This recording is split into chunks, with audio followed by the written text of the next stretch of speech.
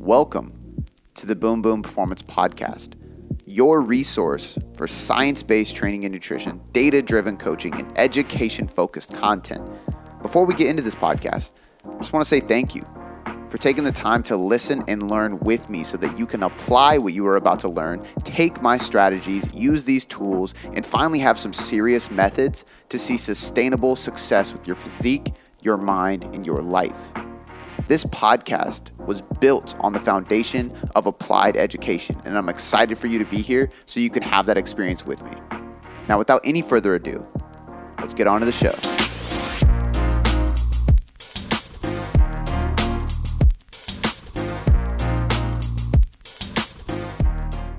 The first question of today is a novel.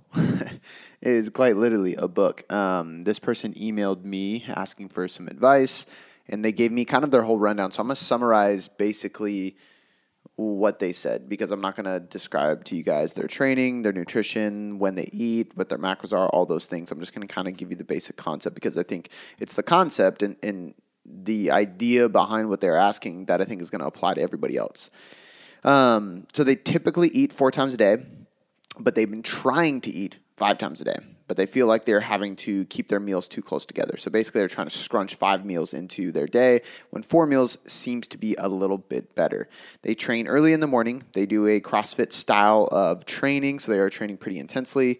And the basis of the questions is, would 4 meals be okay with such a high fat amount coming all at once? Or is it better to try to keep it at 5 meals a day and spread it out more evenly? They are looking to keep their body fat percentage on the leaner side. They are currently 16% as a female and would like to stay within 14 to 16%. Granted, take that with a grain of salt, not face value, because as we know, most body fat scanners are completely inaccurate. I will link in the show notes a blog that I wrote reviewing all the different body fat scanners. Like, I literally went through everything. So an example of this is I even did a DEXA, which is one of the most accurate body fat scanners that you can do. MRI, I think, is actually even more accurate, but who can literally do an MRI? Now, even DEXAs are pretty expensive. You're spending anywhere between $100 to $250 every time you visit. So to ideally do those very often is pretty unrealistic, unless you're somebody like my good friend, actually my nutrition coach, Chris Barakat. Shout out to Chris. He works in a lab. So like for him, it's free, right? Totally different. So more power to people that have access to that for free or very easy access to it. But for most people, that's not possible. Now, I went there right after my surgery because I wanted to see. So basically, we're going to do it again here soon because I've gone through about 6 months of recomping and I want to see what the difference is. But I tracked everything I did. Now, this is a side tangent, but it applies. I always like to do rants if it applies and gives you guys some value or some kind of lesson. But essentially, I tracked everything I ate the night before. I tracked my hours of sleep. I tracked how much water I drank prior to going. Ideally, you'd go completely fasted, but I couldn't because it was in the middle of the day. So I tracked everything I did to make sure that I can replicate it. So I went in there and I was 13% body fat, and it was actually pretty crazy because I could see massive differences on my left leg compared to my right. But that's higher than I usually sit body fat percentage-wise. So obviously, my goal is to get leaner and rebuild that muscle I lost, which I definitely did, but I want to go and get the actual numbers here soon. But long story short, I did the DEXA, got my as close to accurate as I possibly can get, that 13%. Now, granted, that could have been 12%, could have been 16%. I think their margin of error is actually pretty big. And like I said, I'm going to link that body fat scanner blog in the show notes of this. And I go through that, Bod Pod. I go through 3D Fit Scanner. I go through the InBody. I go through all the different ones. Now, all the other ones are pretty similar. They use that bioelectrical signal, essentially, that they send through your body. I believe it's a bioelectric signal. But basically, it's an electric signal they send through your body, and it, depending on how long it takes to get from one limb to the next, so one hand to the next hand or whatever it may be, depending on how you're attached to the machine, usually you hold them in your hand. Depending on the time frame, that gives them a calculation of how much body fat you have. Very inaccurate because water, muscle tissue, stress, carbs, all these different things can play a role in slowing that down or speeding that up, which can completely vary what you see there. But my point with this whole story is simple. I did the DEXA, got 13%. I literally took 5 steps to the left. They had a 3D fit scanner in there, which uses that same electrical signal, that same like handheld style thing. But on this one, it's more like an in-body where you stand on it. This one spins you around, so you get like a posture analysis too, which was that part was actually pretty cool. But I did it, and it said I was 26%. Or 23.6. Either way, I was well above 20%, which is obviously inaccurate because I'm fairly lean. And the DEXA just told me I was 13%, which was funny because these people are trying to sell me on this kind of technology. And then I'm like, so why did it give me such a like crazy variance? And they had like no answer. And I explained the science behind it to them, which was funny and kind of awkward. But my point with it being is take all body fat percentages as a grain of salt. The best way to use these numbers is not literal. So don't get tied down to the number of what body fat percentage you are. Rather, look at it, remember exactly when and how you took that test so you can replicate it, and then just try to watch that number go down. Because if you can see a trend going downward, then you are positively improving your lean body mass, your body fat percentage, whatever it may be. But if you're so tied down to the number and you're so worried about being below a certain percentage, that's where it starts to fuck with your head and you create a poor relationship with your body. Anyway, go back to the question. This person is eating 4 meals per day. They train early in the morning. This is leaving their 4th meal with 45 grams of fat in it, very little carbs, and a good amount of protein. This is also meaning that the rest of her meals for the day are very low in fat. She's wondering if she should split her meals up into 5 meals per day because that way she doesn't have to put so much fat in the evening and it is better spreading out her nutrients throughout the day.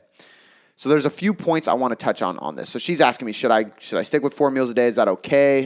Even though I have so much fat in the evening, or should I spread out my meals more evenly?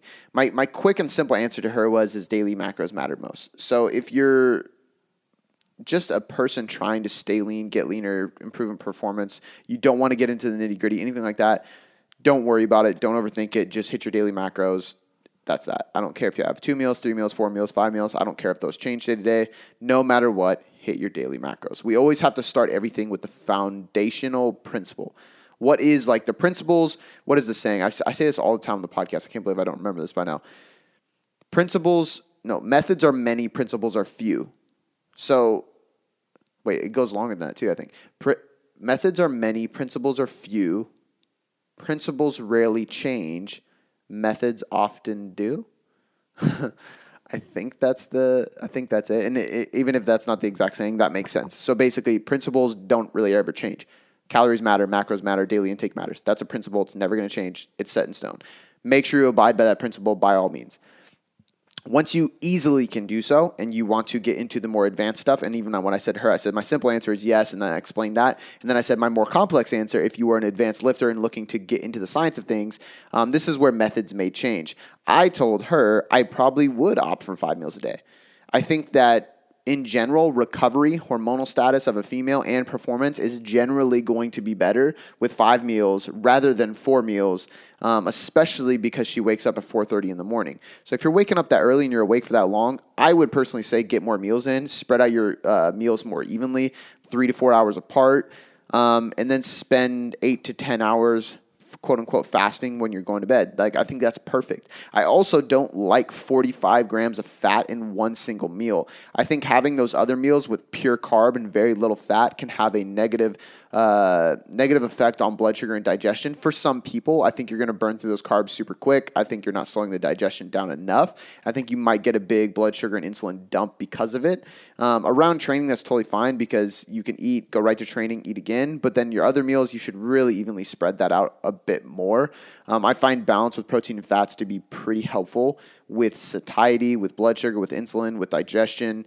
I also think that 45 grams of fat is a lot at night. Now, not everybody has this issue, but some people have gallbladder issues if they do too much fat and they try to break down too much fat in one single meal. Again, that's not everybody, but it's something to consider. I also know that her combination of fats in that last meal, avocado, olive oil, MCT oils, it's just like to the point where you're just adding a bunch of stuff in there. And I know a lot of people who have done keto who get in a similar position and they get keto shits. And really what this is you're eating so much different oils that your body just starts for lack of better terms, blowing it out the other end. So we don't want to wreck digestion. We don't want to create diarrhea. We want to keep digestion healthy. We want to keep your gut healthy and stress-free. So I personally would spread that out way more evenly.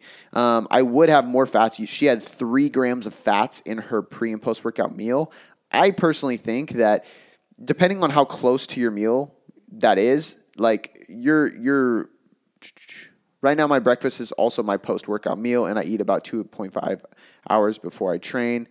That doesn't quite make sense because if your breakfast is your post-workout meal, but you still eat 2.5 hours before you train, not quite sure what that means, but she said ground chicken, veggies, and jasmine rice.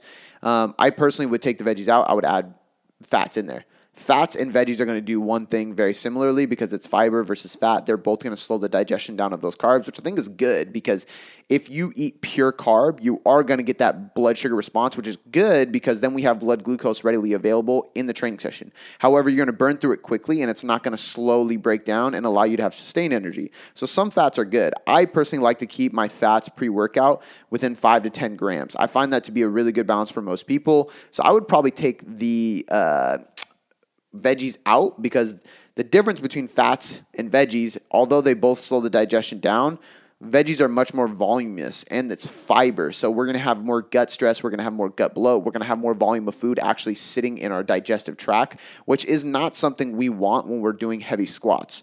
So in that scenario, I would probably drop the veggies pre-workout. I would add some form of fat, whether it's butter, oil, nut butter, something, or a fattier meat like steak instead of chicken breast, or you have egg whites with a whole egg, something like that. Coconut oil. Coconut oil is a really good one because it's a multi-chain triglyceride, which is known to break down and be utilized as fuel far better than any other fat source. That's why coconut oil got so popular. That's why MCT oil got so popular because it's one of the only fats that your liver can break down and digest quickly and use for energy compared to other fats. But all that being said, I would probably have 5 to 10 grams of fat pre and post workout, and then I would spread the rest of your fats out evenly across the meals. I think a lot of people get in this mode of you can't combine macros together, so they think, okay, I have to have carb and protein meals and carb and fat meals. Well, then you run into this position where you're eating 100 grams of carbs in a meal, you get this crazy energy dump, insulin dump. You might not be breaking down all those carbohydrates properly because some people struggle with over 50 to 60 grams. Not everybody, but I find that usually people kind of have a threshold for how much carbs they can tolerate in a single meal. And I find that people usually do better with 40 to 60 grams versus 100 to 150. So why not spread those carbs out a little bit more evenly, spread the fats out a little bit more evenly. If you're really trying to accomplish the idea of having insulin low for part of the day, you can easily do that with just one meal. So your last meal of the day, for example, would be carb-free. So you'd only have veggies in that meal. You keep carbs really low. It's protein and fat dominant, but it's not 45 grams of fat. It's much lower, like anywhere between 15 to 25 at most. And then the fast, when you are sleeping, you're optimizing insulin anyway. So from the last time you eat carbs to the morning, you're still getting a solid 16 hours of low carbs and quote-unquote insulin sensitivity. But even to add into that, to go even deeper into the science, the insulin concept has been debunked. Like, people have debunked the fact that you can eat as much sugar as you want as long as it's in your caloric intake, and you're probably not going to gain a ton of fat. Is it healthy for you? Probably not. May it indirectly lead to issues with your health that could indirectly lead to fat accumulation in the future? Probably. I don't think there's any studies that go long enough for us to see that because it would take months and years to really accomplish that, or negatively accomplish that, I should say. But my point being is the insulin concept, the insulin method has kind of been debunked. James Krieger has a lot of good stuff on this. So I highly suggest his work. I'll link some of that in the show notes. But he kind of debunked us with different studies showing that if calories are controlled, insulin's irrelevant. So for us to try to manage insulin that properly is kind of going into like the whole splitting hairs zone.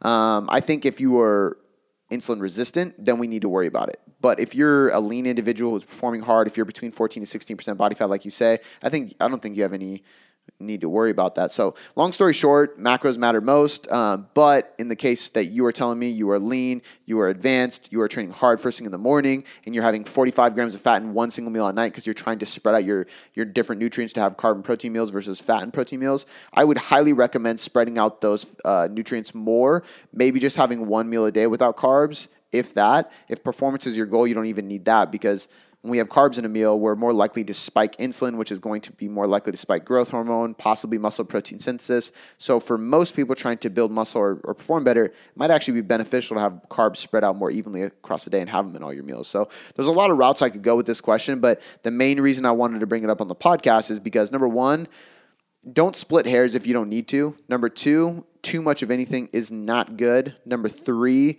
the foundations matter most. Methods are many, principles are few. Principles never change. Methods often do. It might be methods always change, principles never do. But the point is, the foundational shit doesn't change.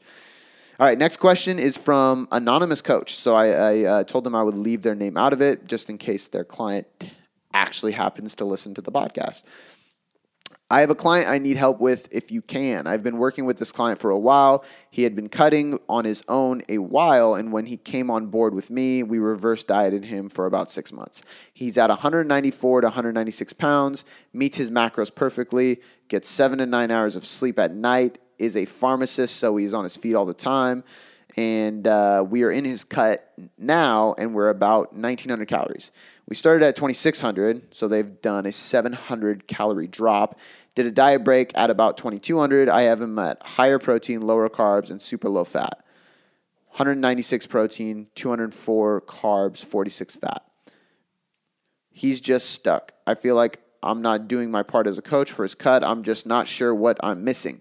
He works out 5 days a week with doing CrossFit and does extra Olympic lifting twice a week. He's lost 2 pounds in 3 months. We've been cutting now. So there's a few things to take note of here. Number one, it depends. They asked me if I can help them out. My exact answer was, like, to be completely honest with you, I would literally have to speak with this individual. I would have to go through all of his metric sheets. I would have to look at his questionnaire. I would have to see his progress over the last few months. I'd really have to see where he's at and see everything in order to really help. But I'm going to do the best I can. The first thing I would say is does he have an adaptive metabolism? So if you reverse dieted him, because you didn't give me this information, but if you reverse dieted him all the way up to 2,600 calories, how many, because you said that you reverse dieted him over 6 months. So where did he start? Is that from 1,600 to 26? Is that from 22 to 26? Like, how big of a jump was that? And what were his weight fluctuations during that time? If you told me that he gained weight during the process, I would say, okay, he doesn't have a very adaptive metabolism. That's totally fine. Is his biofeedback better, right? If you told me that he didn't gain any weight, I would say, oh, cool, he has an adaptive metabolism. So a couple things with that. I wouldn't have taken a conservative approach to slowly dropping down. I would have just dropped down immediately, gone a little bit more aggressive, because the more adaptive somebody is on the way up, meaning the easier it is for them to reverse diet, the more easily they stay at the weight they're at while you bring up calories, the less likely it is that their weight is going to drop with conservative cutting because they have an adaptive metabolism. So just as you added 10 grams carbs and they didn't gain a pound, 10 grams carb didn't gain a pound, and it was like a seamless reverse diet on the way up, when you drop 10 grams of carbs, they're not going to drop a pound, right? When you drop 20 grams of carbs, they're not going to drop a pound. You got to drop 50. You got to drop 60. You have to drop a big percentage. So we kind of have the scale of like 5 to 20% of caloric reduction, meaning I'm going to slash out 5, 10, 15, 20% of your calories. I'm more likely to go above 10% with an individual who has an adaptive metabolism and give him more frequent diet breaks. So it's going to look like 2 to 3 weeks of hard dieting and then 1 to 2 weeks of maintenance. But again, everybody's different. I don't know if that was the case with him. If you told me that he gained weight in the process, I would then ask, how long did he diet for prior? We're going to get into this in a future question, but I see a lot of people who do a reverse diet and they try to go into a cut too soon. They're like, oh, I brought my calories back up. Now my metabolism's perfect. I'm going to jump right into a cut. Not how it works. You have to maintain that healthy metabolism for a little bit. You know, like a lot of times what we tell people is 1 to 2 times as much time at maintenance than a deficit.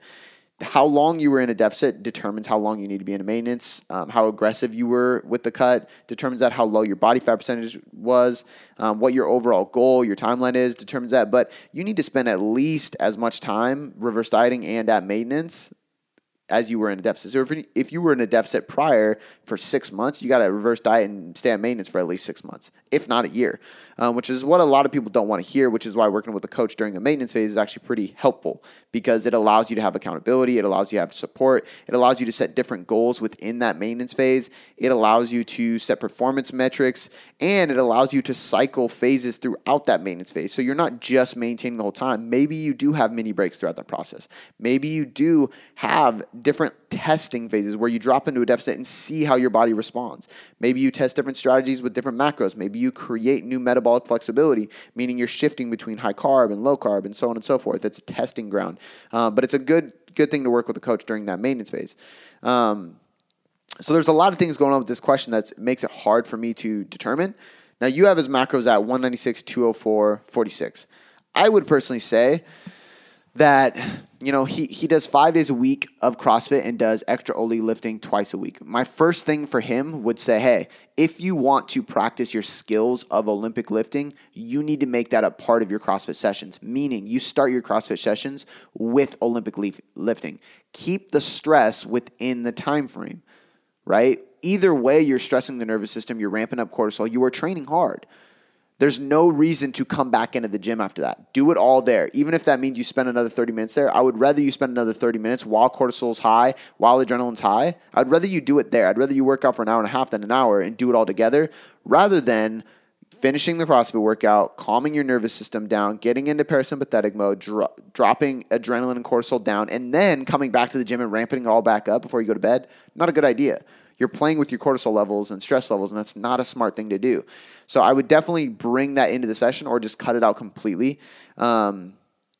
I personally find really good results with CrossFitters that are doing 5 days a week who want to lose body fat. I have them do less CrossFit and more bodybuilding. So I would take 2 of those CrossFit workouts and make them bodybuilding specific. So you're not just constantly driving intensity up every single session of the week. Rather, you're doing a couple sessions a week that is a little bit more moderate intensity, more bodybuilding focused.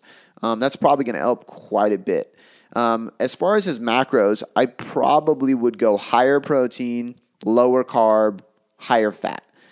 If you are dropping calories down and you're lowering fat, it's not working, try bringing up fat and lowering carbs. So some kind of carb cycling would probably be smart for this individual.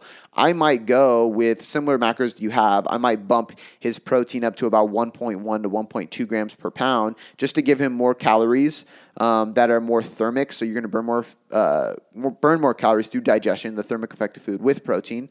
You're also having more than enough protein, which is going to elicit more muscle maintenance. You're also going to be able to have more calories that are partitioned in a way that's favorable for fat loss. And what I mean by that is protein is very unlikely to store as fat. Kind of bro science, but the reality is that this is why a lot of bodybuilders and us people who transform physiques aesthetically use higher protein intakes. So I would probably go upwards of 220 protein. I would probably leave carbs at 200, and I would probably bring fats up to 50. Those would be training days. So that's actually going to increase your calories just a little bit from where you're at right now at that 1900. Then what I would do is take the 2 days a week that he is not working out, and I would tell him, don't work out, don't do Olympic lifting, don't do high-intensity cardio. I want you to go on a walk both of those days outside for 30 to 40 minutes. Enjoy the sun, get some fresh air, just walk. You can do it fasted in the morning or you can do it after meals. It does not matter, but I just want you moving that day, very low intensity. We're going to drop carbs quite a bit, and we're going to bring fats up. So you can bring his fats upwards of like 70 to 80 grams, and you can drop his carbs by half. So his carbs would literally be at 100. His carbs are only coming from a little bit of fruit and plenty veggies, no starches. His fats are coming from a mixture, and they're spread out evenly across the day. So now we're doing a little bit of carb cycling. We're practicing a little bit of metabolic flexibility, which I find helps people when they are stuck in a plateau. Get the body used to using different fuels to burn, to utilize as energy, so on and so forth. It also gives him a couple days to drive carbs down, which is going to help deplete him and burn some muscle glycogen, which is actually beneficial when we're in a fat loss phase. And then it's an easier way to hit a deficit without dropping calories on his training days. The reality is there's no secret or special formula or just magic, I should say, to carb cycling. If your weekly caloric deficit is the same, it doesn't matter whether you cycle carbs or not. However, I do find that it does help improve metabolic flexibility. I don't need people becoming quote unquote fat burners or like keto or anything like that. But if you are resistant to fat loss, your body may be struggling to literally use fat as fuel. Now, you're going to use fat as fuel doing shit like I'm doing right now, talking on a podcast, like going on a walk this morning, stuff like that. But the more you can get your body used to using fat as fuel, the better, which is actually why I do like fasted cardio. Fasted cardio doesn't burn more calories. But if you do fasted cardio every day, over time, studies have shown that it may improve your metabolic flexibility. It may improve your body's ability to use fat for fuel, but you have to do it consistently. The episode I did with Dr. Mike T. Nelson, which I'll drop in the show notes, was really cool. We talked about this exact thing, and studies did show that. So in an acute setting, which is where most studies are when we're looking at caloric expenditure, if we do fasted cardio for 4 weeks and we see who has better benefits, it's not going to show any difference. But if you do fasted cardio for months and months and months, you may be able to change your body's ability to burn fat, which may help with people who are fat loss resistant, who are stubborn to fat loss. So all that being said, I would probably have him possibly go on walks in the morning. I would have him have the higher carbs with a little bit more protein. So I'd set his calories a little bit higher than they are right now, 220, 250 protein, carbs, fats. I would probably have those on the 5 days a week that he's doing CrossFit. I would make sure that he's not going back to the gym to do anything else. It's just one session per day on those 5 days a week. The other 2 sessions are low intensity cardio just for recovery purposes, meditative purposes, and to burn some extra calories. And on those days, I would have him pretty damn low carb, like 100 grams, 75 to 100 grams, just fruit and veggies. And then his fats would be between 70 and 80. Key proteins the same. That would create a bigger weekly deficit for him. It would probably elicit more fat loss just through the fact that he's in a bigger deficit, but also through the stress being managed better. I think he would have better recovery due to not splitting up his workouts, due to having a little bit low intensity days just to promote better recovery. And I think the metabolic flexibility of the carb cycling would actually help because we're increasing fats on those days. So long-winded answer to the coach that asked me this question. But as you guys can see, there's a million ways to skin a cat. It's funny, I was having this conversation with Shannon. I was like, why is that a saying? I think I've said this on the podcast, this in the newsletter. Why is a million ways to skin a cat a saying that's disgusting? Who says that? Or like, beat a dead horse. What does that mean? Why would you beat a dead horse? And it's funny because Shannon was like, well, you wouldn't. That's the whole point. You're not going to beat a dead horse. The whole point is that you wouldn't. And I was like, okay. And I started saying random shit that I wouldn't ever do. And it didn't make sense to her, but I thought it was funny. But the point is that's a weird saying. Put a bug in your ear. Don't fucking do that. That's another crazy ass one. There's so many weird sayings, but anyway, I'm ranting now. I love you guys for listening to this podcast. This is like my daily journal. There's a million ways to go about this question. There's a million ways to do nutrition. You can carb cycle. You can avoid carb cycling. You can add a modified protein sparing fast one day. You can have high carb days so that you feel good on training days and really low carb days, just fast, and have a really big deficit on some days. You can have a lower deficit on all days. You can do any type of cardio. There's so many ways to do it, but the overarching theme here is simple. You need to balance your intensities to improve recovery and reduce stress while achieving a weekly caloric deficit. That's the biggest goal here. All right. Barry Vincent. I'm setting up a new program for myself, shooting for a 4-day full body split. I love Zercher squats, and I'm curious if you'd make any considerations when putting them into a full body workout, as they can be quite taxing on your arms. Do them before/after. So basically, do them before or after taxing upper body work like presses, chins, etc. Does it matter? Absolutely, it matters. So I think it depends on, you have to decide what your main goal is. So I could spin this 2 different ways. I could say essentially like, okay, well, what's your priority? Well, my priority is to build my lats, my shoulders. I want that V taper. Okay, cool. Then I want you doing Zercher squats after you do presses and chins, because presses and chins are what is going to more likely build your shoulders and your lats, and those are your focus. If you told me I really want to build my legs, I really want to build up, I want to progressively overload my Zercher squat and build that over time, then I would say do them first, because you need your arms fresh so that you can stabilize more weight and you can squat heavier and progressively overload that over time. So it really doesn't matter. I think it's just, there's so many different ways to program. You have to be creative with it, and you have to have kind of an order of importance that aligns well with your goals and what you specifically want to achieve. I could also say that, ask you, is the Zercher squat, is that your accessory or is that your compound? Meaning, do you do Zercher squats on Thursday because on Monday you have back squats? So maybe on Monday you're doing back squats. That's your compound lift you're trying to progressively overload over time. And by the time it gets to Thursday, your overhead press and your chin up are your compound lifts, but your Zercher squat is your accessory work. Well, if it's your accessory and it's just there to help you build your squat on another day, then I would say focus on your press and chins. Make sure you go heavy on that. Yeah, your arms would be a little fatigued when you get to squats, but that's fine. Focus on a negative, focus on a pause, focus on tension, focus on stability, focus on form, and just worry about doing the best you can under those circumstances. There's also the merit to say, like, progressively overload that while you are fatigued. This is one of the beautiful things about CrossFit, or one of the beautiful things about putting power movements at the end of a workout for athletes. Now, you don't have as much energy. So for most people, if we're looking at this logically from if we're going by the textbook, that's probably not the best idea. You have less energy, you're more fatigued, you're less mentally focused, and therefore you put compounds first usually. You put power movements first usually. However, a UFC fighter, a NFL fighter, a CrossFitter has to be able to be explosive and powerful in the fourth quarter, in the final event of the CrossFit, in the 6th round, right? Whatever it may be. So for those individuals, it's actually advantageous to put in some power movements while they're fatigued. So we can kind of spin this any way. But the thing I would say to you is programming is an art. You should have progressive overload in there on the movements that you want to get stronger with, and you should have an order of importance within your program to A, improve the progressive overload of those compounds that you want to focus on, and B, enhance muscle imbalances, enhance movement patterns, and literally build muscle in the places you want to do so with. Which means that you would either A, put Zercher squats first if that's your compound lift you were trying to get stronger with, or B, put it afterwards if it's not as important as the chins, the presses, the isolation work, the things that you were trying to build up. So yes, it does matter, and it doesn't matter at the same time. Same. Different, but same. Name that movie. Oh my God, I'm going to butcher this one. Cough-so Ping Pong. Damn. That is a confusing name, man. I am sorry for butchering that. Kofis Pimp Ong. KOFISOMPIMPONG. No idea, man. That is crazy.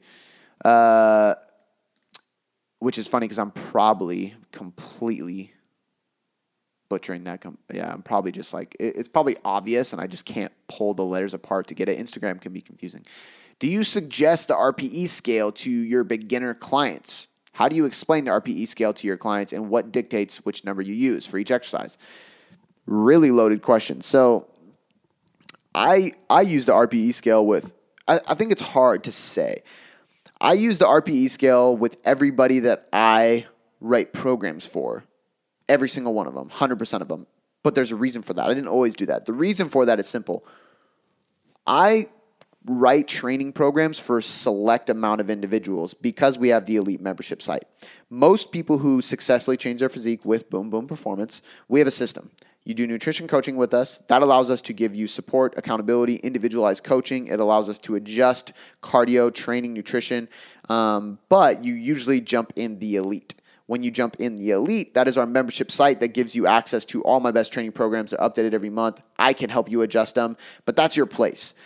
The only people I write programs for are very specific individuals. I have, so shout out to Chad Gable, not his real name, but that's his stage name in the WWE.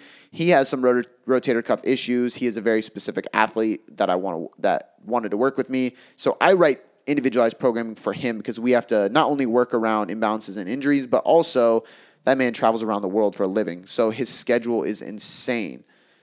Now, and there's a few other people that are like that, injuries, bodybuilders, so on and so forth. But the majority of people who do my training, they do it inside the elite. So the reason I'm saying this is because, A, the people I do write individualized training programs for, they're advanced individuals. So I know that they can comprehend and understand what RPE is, and I can expect and trust that they'll follow it as it's supposed to be followed, as it's intended for.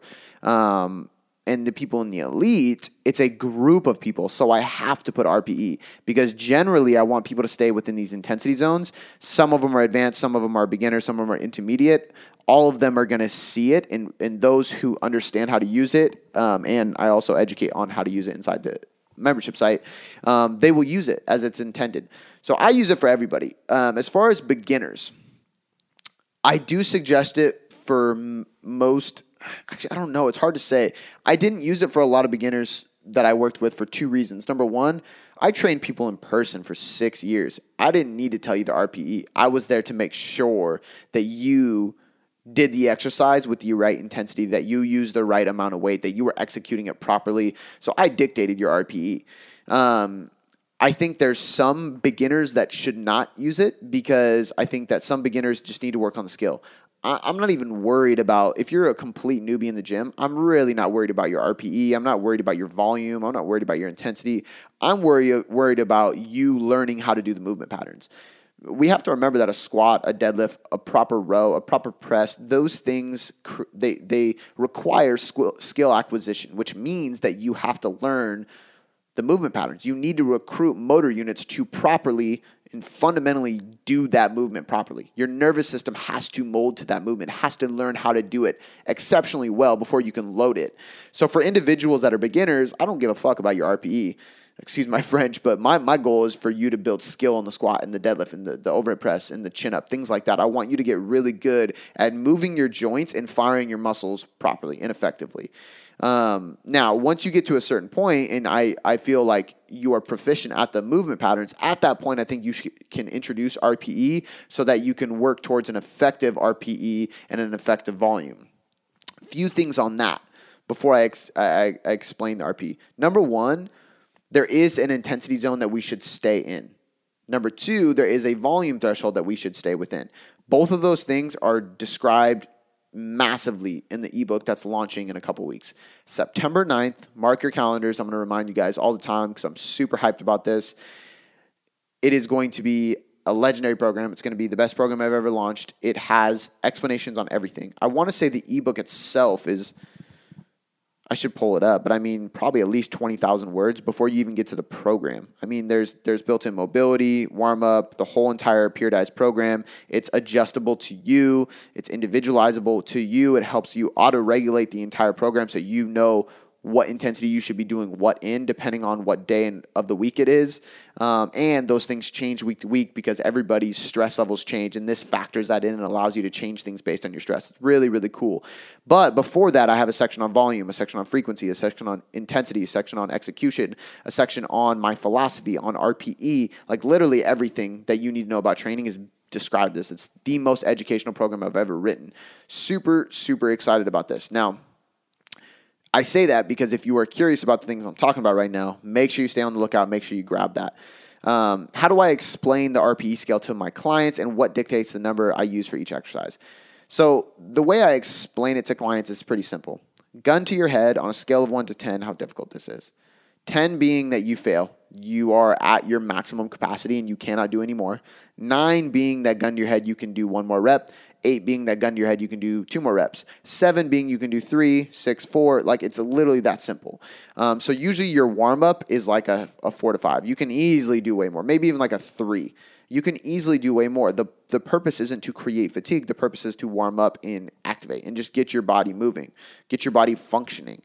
A RPE of 8 is more like where we should be at for the most of our exercise. And that's why, like, to answer your question of like what dictates the number I use, what dictates the number I use is what we did before, what we did yesterday, and what your stress levels are like that week, which is why this auto-regulated program is going to be so good, because if your stress is higher, if your recovery is lower, then your RPE needs to drop. Right? You need to take care of your body, your nervous system, your joints. Therefore, if you're banged up, don't have an RPE of 8 to 9. If you are fresh and you are ready to go, I think almost everything should stay in the RPE of 8 to 9. If we look at all the literature on intensity, frequency, volume, muscle hypertrophy, things like that, most of it will lead to the conclusion that staying in the 80 to 90% of your max effort range is likely the most beneficial for muscle growth. What that means is you always have 1 or 2 in the tank. You never really go to failure, because if you go to failure, yes, you might get more muscle activation, more muscle growth acutely, meaning in that session, but your recovery on a muscular, joint, and nervous system level is actually so much lower and so much more fatigued that you're unable to train that muscle again soon, which means your frequency drops, which means that your weekly and monthly volume lowers. So if we look at things for past the extent of one single session, going to failure is just not really that smart at all. The exception here is things like lateral raises. It's such a low fatigue exercise on a neural basis and a load intensity basis that it's pretty easy to recover from. But bigger movement patterns, this applies. But because of that, I really do think it's best to keep your RPE at 8 to 9 on everything if you're fresh, and keep it at like a 6 to 7 on everything if you are really banged up and you need to deload a little bit. And that's like gun to your head. Again, so 6 to 7 means gun to your head. You could do 3 to 4 more reps, which still technically could be difficult. If you do, if you have 3 reps in the tank, your last rep should still be difficult. You should still be feeling your muscles work. You should still be tired. The load should still feel heavy. You should still be breathing hard. 8 to 9 is like really pushing. It's challenging. That's why I say gun to your head. I don't mean to take things and make it sound like hardcore, bro, gonna burn out on your set. But the reality is that's the best way to describe it, because gun to your head, 1 to 2 more reps, you are pushing it. But you need to elicit that amount of effort inside your training to show muscle growth. It's been documented in studies. So I often, pretty much across the board, if you're fresh, 8 to 9 RPE. If you are banged up and need to deload, whether you're deloading the entire week or you're just deloading that set or that day because you just didn't sleep well, you had high stress, you didn't get good food, whatever it may be, I would probably say 6 to 7. Jacob_Carver_nutrition. I just finished your functional muscle program and had great results. Not part of the question, but I had to throw that in there. Unfortunately, over the next year, I am going to be limited on equipment and won't have gym access. I have power blocks, dumbbells, so those are the adjustable ones that usually go up to like 50 or 60 pounds, a bench, some bands, and a few kettlebells. How would you structure my program? I am writing an article right now. If it is out by now, I will put it in the show notes. If it is not, then you'll have to wait, but stay tuned. Called how to build the most effective full body program. I think that's what it's called. It's already 4,000 words, and I'm like 3/4 of the way done. So it's like super in depth. But I would definitely go full body. I love full body programs, and I think in your scenario, anytime you have like very limited equipment, you don't have gym access, I almost always go with a full body routine, because I think it's better to push most of your exercises closer to failure, given that your load is going to be pretty low. You have dumbbells that only go up to 50. You have a bench, you have bands, and you have a few kettlebells, which means that you don't have a ton of load. You don't have a barbell. You don't have plates and tons of pounds that you can throw on movements, which means that your overall systemic fatigue is probably going to be lower than average compared to you going to a gym. Since that is the case, I would almost always recommend doing a full body routine. Yes, it's going to be more fatiguing per session, but I think overall that's a smarter approach, so you can bring yourself closer to that RPE I was just talking about in the last question. So I'd go with the full body routine. I would follow the principles of hitting each movement pattern every day. Push, pull, hip hinge, knee flexion, something for your core. Usually something for your core means rotation or spinal flexion. So spinal rotation, spinal flexion, or anti-extension flexion, anti-rotation, which would be like, so a rotation would be like a Russian twist, right? You are rotating, but you're controlling that lumbar rotation. An anti-rotation would be like a Pallof press.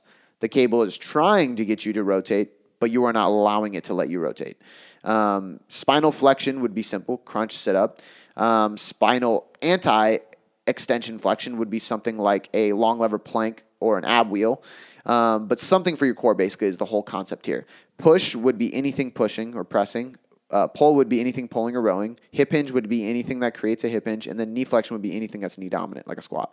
So when you do this, you're going to hit every muscle group. And the cool thing about this is if you do push, pull, hip, knee, core, 5 rounds, then throw a couple isolation exercises, you get enough volume, you get enough intensity, you're going to burn a lot of calories because you're hitting every movement pattern, you're hitting every major muscle group, and you finish the week without really leaving anything out. If you try to do an upper-lower program, you're going to leave things out. You're possibly not going to get all your sessions in for the week, which means that you might skip upper body day one week. It's just hard.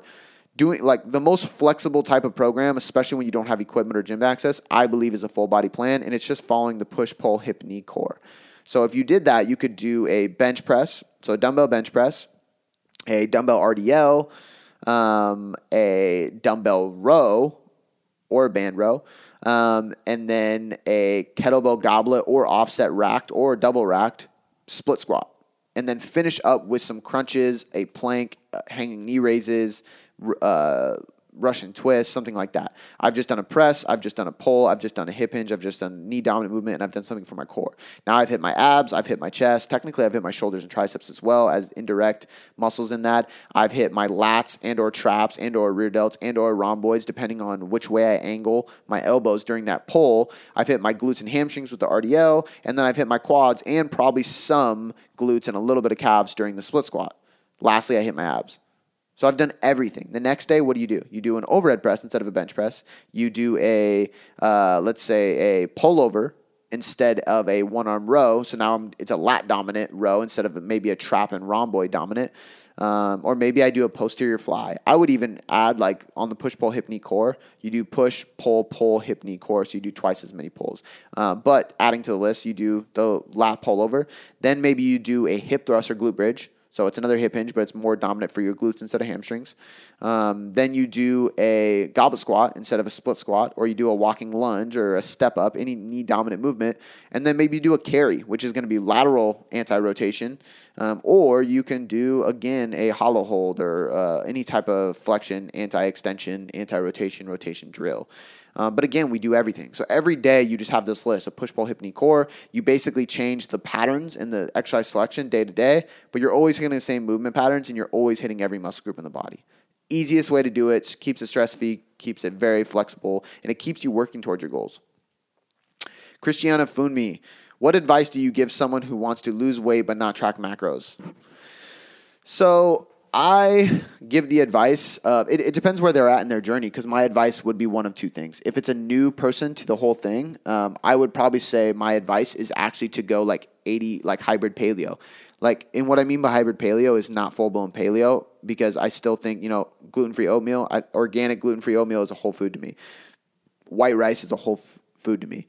Dave's Killer Bread is a whole food to me. But what we're doing is we're strictly focusing on whole foods. If they have never done anything, they're brand new to all this, I'm just focusing on getting enough protein. I'm focusing on getting micronutrient-dense foods, quote-unquote whole foods, things like that.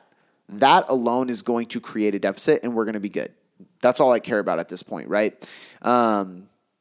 If it is somebody who has been at it for a while, I would probably have the opposite of advice. I'd say, hey, I know you don't want to track macros, but it's time to track macros. Because the reality is this. If somebody has been doing the habits, they've been eating whole foods, they're training, they're doing all the things that would intuitively put you into a deficit, but they're at a major plateau, something is in the way of them seeing success, and it's within the fine lines. We need data to show us what that is. Are they getting too little protein? Do they have a nutrient deficiency? Are they not fueling themselves with enough carbs? Is their nutrient timing off? Do their macros fluctuate too much? Is it like high fat one day, high protein one day, high carb one day? Are their calories up and down constantly? Is their body unable to utilize the amount of fuel that they're taking in? So there's so many different things, but the reality is if I don't have data, if I don't have numbers, if I don't have macros, it's very hard for me to predict exactly what's going on. With somebody brand new to the whole thing, I can tell you exactly what it is. They're eating junk food and it's putting them in a surplus. So if we eat clean food, quote unquote, it's going to put them in a deficit. Super, super simple. They're going to feel way better because they get better nutrients. They're just going to be more motivated. It's going to work for quite a while. But at some point, they get to a plateau and we're going to have to turn to macros. So my answer to this is simple. The advice I give to somebody is either A, hey, let's change simple habits that we know are sustainable until we get to your goal, or B, we've already built all the habits. You're stuck. You're at a plateau. We've been trying to work through this plateau for a few weeks now without macros, but it's coming to the point where we just need to implement macros for a little while to teach you a little bit more about your body and what it needs in order to reach the ultimate goal. Rhiannon Healy, is it possible to diet and see results while in treatment for gut issues, i.e. parasites, SIBO, leaky gut, etc., or should you wait until your treatment is finished? Asking this because treatments can take anywhere from 6 months to 3 years depending on the severity. I've been in treatment for 12 months and have started dieting for a show in March 6th. In March 6 weeks ago, dieting for a show in March 6 weeks ago, but haven't had any weight changes, only body recomp. Manage. I don't know why I keep saying manage. I think when I copy these questions from... every time at the end of the question it says manage, and I almost read it. I just did read it. So I'm talking out loud. Is it possible? Yes. I don't know if I would do it. In fact, I may have answered this question before. I think this might actually be an old question. Nonetheless, I'm going to answer it again because if somebody listened and didn't hear it the first time, they're going to get the answer. If I never answered it, I want to make sure it gets answered. First, I would say, yes, is it possible? I think the reality is anytime anything is going on, weight loss is usually still possible in some way, shape, or form. But a lot of times it's very, very difficult. It takes managing so much other stressors in your life. I think that your caloric deficit is not going to be as accurate because you have a gut issue. Anytime there's a massive amount of stress, hormonal stress, or gut-related stress in general, I think your caloric deficit is masked. And what I mean by that is what it takes for you to be in a deficit is different than what you would see in a calculator or on paper. Therefore, I think that a caloric deficit, quote unquote, a normal one, would be less effective for somebody in your situation. I also think that dieting for a show is extremely stressful, especially in the last 6 months of dieting for a show. So the fact that you are going into that while you have so much stress in your body as is probably not the best idea, to be honest. I don't want to discourage you. I want to push you to do whatever it is you want to achieve. But my first answer, if somebody came to me in your situation and said, can I diet for show, is I would say, hey, can we wait? Can we fix this gut problem first? So yeah, I think it's possible. I just think that it really depends, A, on the severity. B, it's probably going to be harder. And C, you probably should wait until treatment is finished, simply because if you can get rid of the issue that's holding you back with your gut and your health in general, I think the prep for a show is going to be 10 times easier. So my advice is always to wait. I think that a lot of people strive for fat loss, strive for physique competition, stuff like that, when they have so much stress in their life already, and it's just not the best way to go about it. I would much rather see people manage their stress, manage their lifestyle, manage their health first, and then go for the comp. And this is kind of where that periodization plan comes in play. Spend time managing health and getting healthier, fixing your hormones, getting sleep, managing stress. Once you accomplish that, then go into a cut. I think it's the best way to periodize it. Kai_she. How do you balance running a business and a family? This comes from my story. These next 3 come from my story Q&A that I did this week. And I think it's a really good question because I think a lot of people really just bullshit around this answer and they talk about balance, and I will keep it real. As somebody who is an entrepreneur, somebody who does have an obsessive personality, I don't like admitting that, but I also think it's why the business is successful too, because I'm obsessed with stuff. I really, really care about helping people grow, about building the business, about getting out more content, about helping others transform. That obsessive nature actually helps the business grow because I love what I do so much. So it's a healthy obsession. However, when you add a family into the mix, it can be really tough to balance that. And to say that I have quote unquote balance, I think would be a lie, because I think balance implies that there is a time distribution that is evenly spread across the things in your life, which would mean that I prioritize on a time basis my body, my business, and my family the same equal amount, and myself personally, my spirituality, my emotional well-being, so on and so forth. But that's not true. In fact, the order from a time scale actually goes like this. Business takes the most of my time.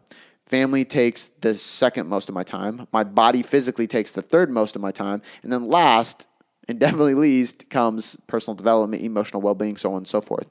However, I will say that me focusing on building my business, focusing on working with all the people inside my business, me spending time with my family, me working on my body, all those things contribute to my mind, my emotional well-being, so on and so forth. So I can put less time into that category because I don't need to, because indirectly I'm improving it with all these other aspects of my life, which is why I think balance is bullshit. From a time scale, you'll never have balance, especially not if you want to be successful in anything. It takes time and effort, which means if I want my business to grow and reach people around the world and help people around the world and do what it needs to do and give the people who work for me a platform where they can have careers, I have to spend the majority of my life, literally the majority of the time spent on this earth, investing into my business. There's no other choice. And I think there's a lot of fake-ass entrepreneurs out there that will try to sell this dream of like, you can kick your feet up on the beach and you know, be online business owner and it's so easy and blah, blah. It's not. It's a grind. In fact, it's harder. Working for somebody is 10 times easier. When I worked for somebody, I walked into a building, they gave me clients, I got to train, I had no risk. It was a blast. Now, granted, I thrive on risk and creation, so this is what I need to do. Is I fucking love the entrepreneur side of my business. However, the reality is I have to create everything. Everything is on me, and the people who work for me, I supply them. That's a scary thing for a lot of people. I thrive on it. I love it. I'm actually getting really hyped up talking about this. I absolutely love it. But what I'm trying to get at is that it creates less balance from a time scale. So the reason I'm talking about this is because it's far less about balancing your time, and it's far more about devoting your energy and your present being into each aspect of your life. I'm going to repeat that. It is way less about balancing time. It's way less about balance overall. It's much more about devoting your energy, investing effort in your present being into each avenue of your life. So when I'm working, I am fucking working. Anybody can ask Shannon. I put my phone on airplane mode, do not disturb. I put my phone on my desk. You won't hear from me. If I'm working, I am working. I am invested in my content. I don't open emails till a certain time. If I'm emailing, I'm only emailing. It's just straight work, right? When I am off, granted, this is more difficult than anything else. When I'm off, I have to turn off social media. I can't stop thinking about business. I'd be lying if I said I did. I'm always thinking about business. I always have ideas pop in my head. I'll pull out my phone, write notes, things like that. But social media, content creation, email, stuff like that, it's done. I am no longer doing that. I am with my family. Something that I said on Instagram was super powerful, and it solidifies this idea. My daughter will never, not only know until she's old enough, I guess, but she really won't give a shit how many followers I have, how much I bench press, how much money I make, anything like that. What she will remember is when I chase her around the house and she laughs and screams and thinks I'm like a monster. She will remember when I play hide and seek with her. She will remember when I take her on walks. She will remember when I play dollies with her and shit like that. She'll remember when I made her smile and laugh, period. When she's old enough, she will remember the impact I had on people's lives. But that has nothing to do with money, followers, or PRs in the gym. So again, it's me being present with her. So I think the concept of what I'm trying to get at is how do I balance running a business and a family? It's because I'm ultra focused on whatever it is that I'm doing at the time. When I'm training, I am training. Every rep counts. I set a timer for my rest periods. If I'm do anything in between, like check Instagram or anything, the timer goes off, I put it down. I am on point. So I think that the secret to having balance is not really worrying about balance. It's actually understanding that there is no balance inside of being a successful business owner. It's about understanding how to be present with what you're doing and invest your full devotion of your well-being, of your emotional self into whatever it is that you're working on at the time. Highly recommend the book Deep Work. I've been listening to the audiobook. It really just capitalizes on everything I'm saying. I got that recommendation from Austin Current. So good. And he talks about this. And people actually have more fulfillment. People live longer. People have more happiness. People are more successful. And studies show this if they learn how to go into deep work. And deep work does not just mean shutting everything off and working. It means shutting everything off and being present. So if you're shutting everything off to be present in your gym session, that's what it is. You'll be successful in the gym. If you're shutting everything off to be present with your daughter, you will be the greatest dad possible. That's what deep work means. And I think that's the philosophy that creates not balance, but just a successful business and managing a good family. The other thing I will add to this real quick, because I can't not say this, is that you need a Shannon. She doesn't listen to the podcast. She hates listening to my content because she thinks it's weird to hear my voice unless I'm talking to her. So I know she won't hear this. So I'm not doing this for her. But it's very important to find somebody like Shannon is to me. You know, when we had my daughter Blakely, we had to make a decision. I said, you're working. You work as a project manager at a company, a very large company. You're growing in the company, and I have full faith that you'll grow. You have full faith to grow. She was a hustler when I met her. Independent as hell. She had her own shit. She did her own stuff. She worked hard. She made money. She was her own thing. I was in a position where I was starting an online business, and I was working for somebody else. And I told her, I want to quit the job that gives me security and paycheck, and I want to go all in on this online business. That's not really making any money right now, but I really think it can. And she had to look me in the eye and say, I trust you. I will quit my job to raise Blakely as a stay-at-home mother, which she didn't want to do at first until that cute baby popped out and she was like, I'm all in. But she had to trust me. She had to have faith that I would make that work. And she had to say, like, you know what? I'm going to support that. I'm going to have faith in that. I am going to let go of my career. I'm going to be a full-time mom like you think and that you want, because I want to be a mom. I don't want her to go to daycare, and I want you to have the freedom to build your dream, because I believe in you too. She literally had to look me in the eyes and say that. And I don't know if she fully believed that it was possible at first, but she believed enough to give me some room to try. And I made that shit happen because I had way more purpose than I ever had in my life. I quit the gym job. I went all in on my online business, and I grew it. And I did that for them. So my point with this is I couldn't run a successful business if I didn't have somebody like that behind me. And that goes in many different aspects. I have a very, very helpful nutrition coach. And I'm not like, he is a good friend of mine now. Like, I'll be with him for a long time. In fact, we're going to collaborate on some stuff. We're going to build stuff together. I've known him for years. He's coaching me. I pay him every month. It gives me accountability. That helps me be successful. I have support behind me physically. I have a mentor that helps me talk about business, marketing, strategies, training, nutrition, family, life, everything. I have a mentor that supports me. I have somebody behind me. And then I have an amazing wife that supports every move I make and that is with me every step of the way. I have support, and the biggest one being my wife. So the other caveat to this is, how do I balance running a business and a family?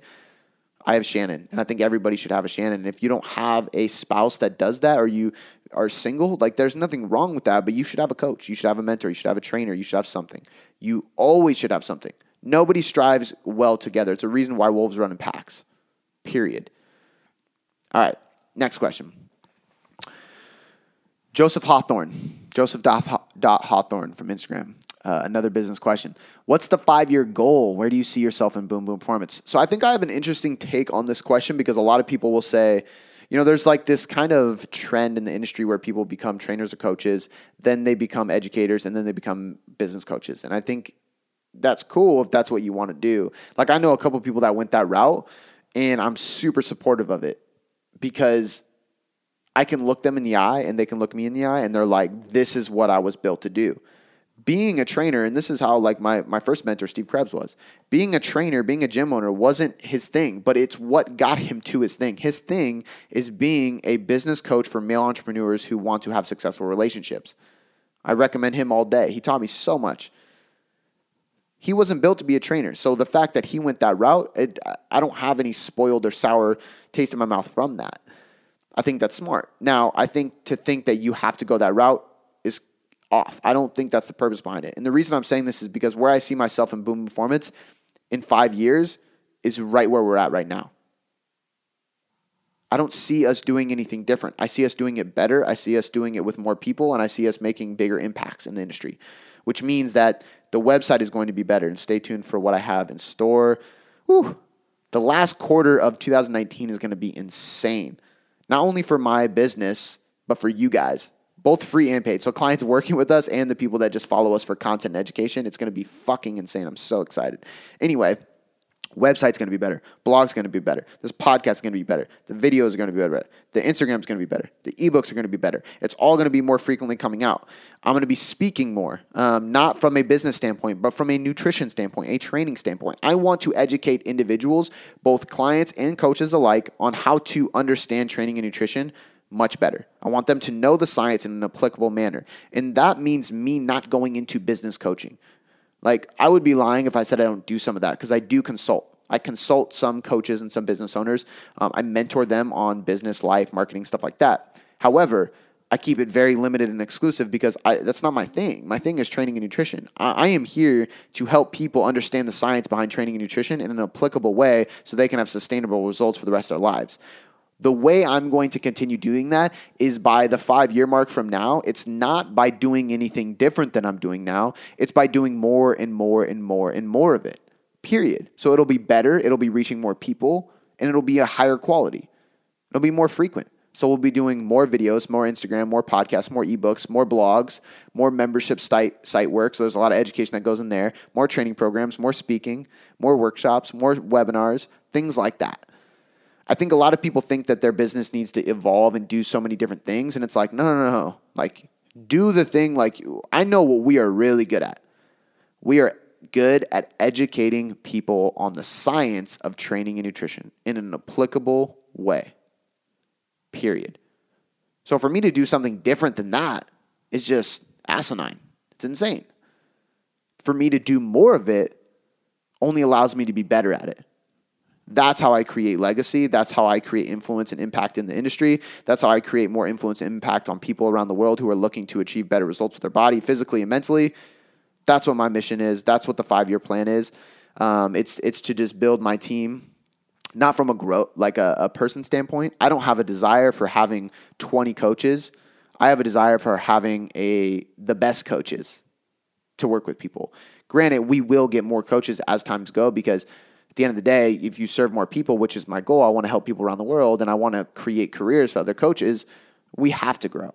But that's not like I look at things much differently than a lot of people. A lot of people think growth because they believe that leads to dollar signs. I'm looking at it from an impact standpoint. If I can help one person completely change their life, that's more important to me, and that takes more time. It takes more investment in each individual, which means less growth from a team perspective, a financial perspective. It means more growth from an impact perspective, a quality perspective. That's my goal. So in 5 years, I see us doing bigger, better things on a larger scale with more people around the world from a physical training and nutrition standpoint. I see us educating more coaches. I see us educating more clients. I see us writing more blogs, more ebooks, filming more videos at a higher quality, recording more podcasts with better guests, bigger areas, doing more seminars, traveling, things like that. But I see Boom Boom Performance in 5 years basically being Boom Boom Performance on steroids. So I hope that answers the question. Before I let you go, I just want to say thanks. I seriously appreciate you spending this last hour or so with me, educating yourself to get better results. It still humbles me to this day that people around the world literally have me in their headphones or their speakers just to learn. It's so empowering, and because of that, I have 3 quick things for you. The first one is a personal favor.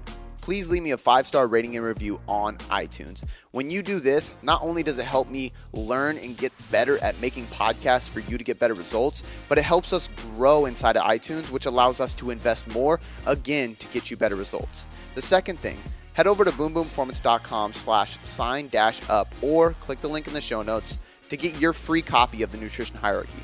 This is everything you need to know about nutrition to change your body composition or performance inside of a manual. I take the leading evidence inside of research and all the principles, methods, and tools based on some of the top professionals in the industry, and I put them all in a book so you can learn more about your nutrition and get better results. The third thing, this is a personal invitation to shoot me a DM on Instagram or email me at cody@boomboomperformance.com. I will help you troubleshoot anything you need. This is literally an invitation to jump in my inbox and ask me anything you want and let me help you. All right, guys, that's all I got for you this time. I appreciate you being here, and I'll see you next time.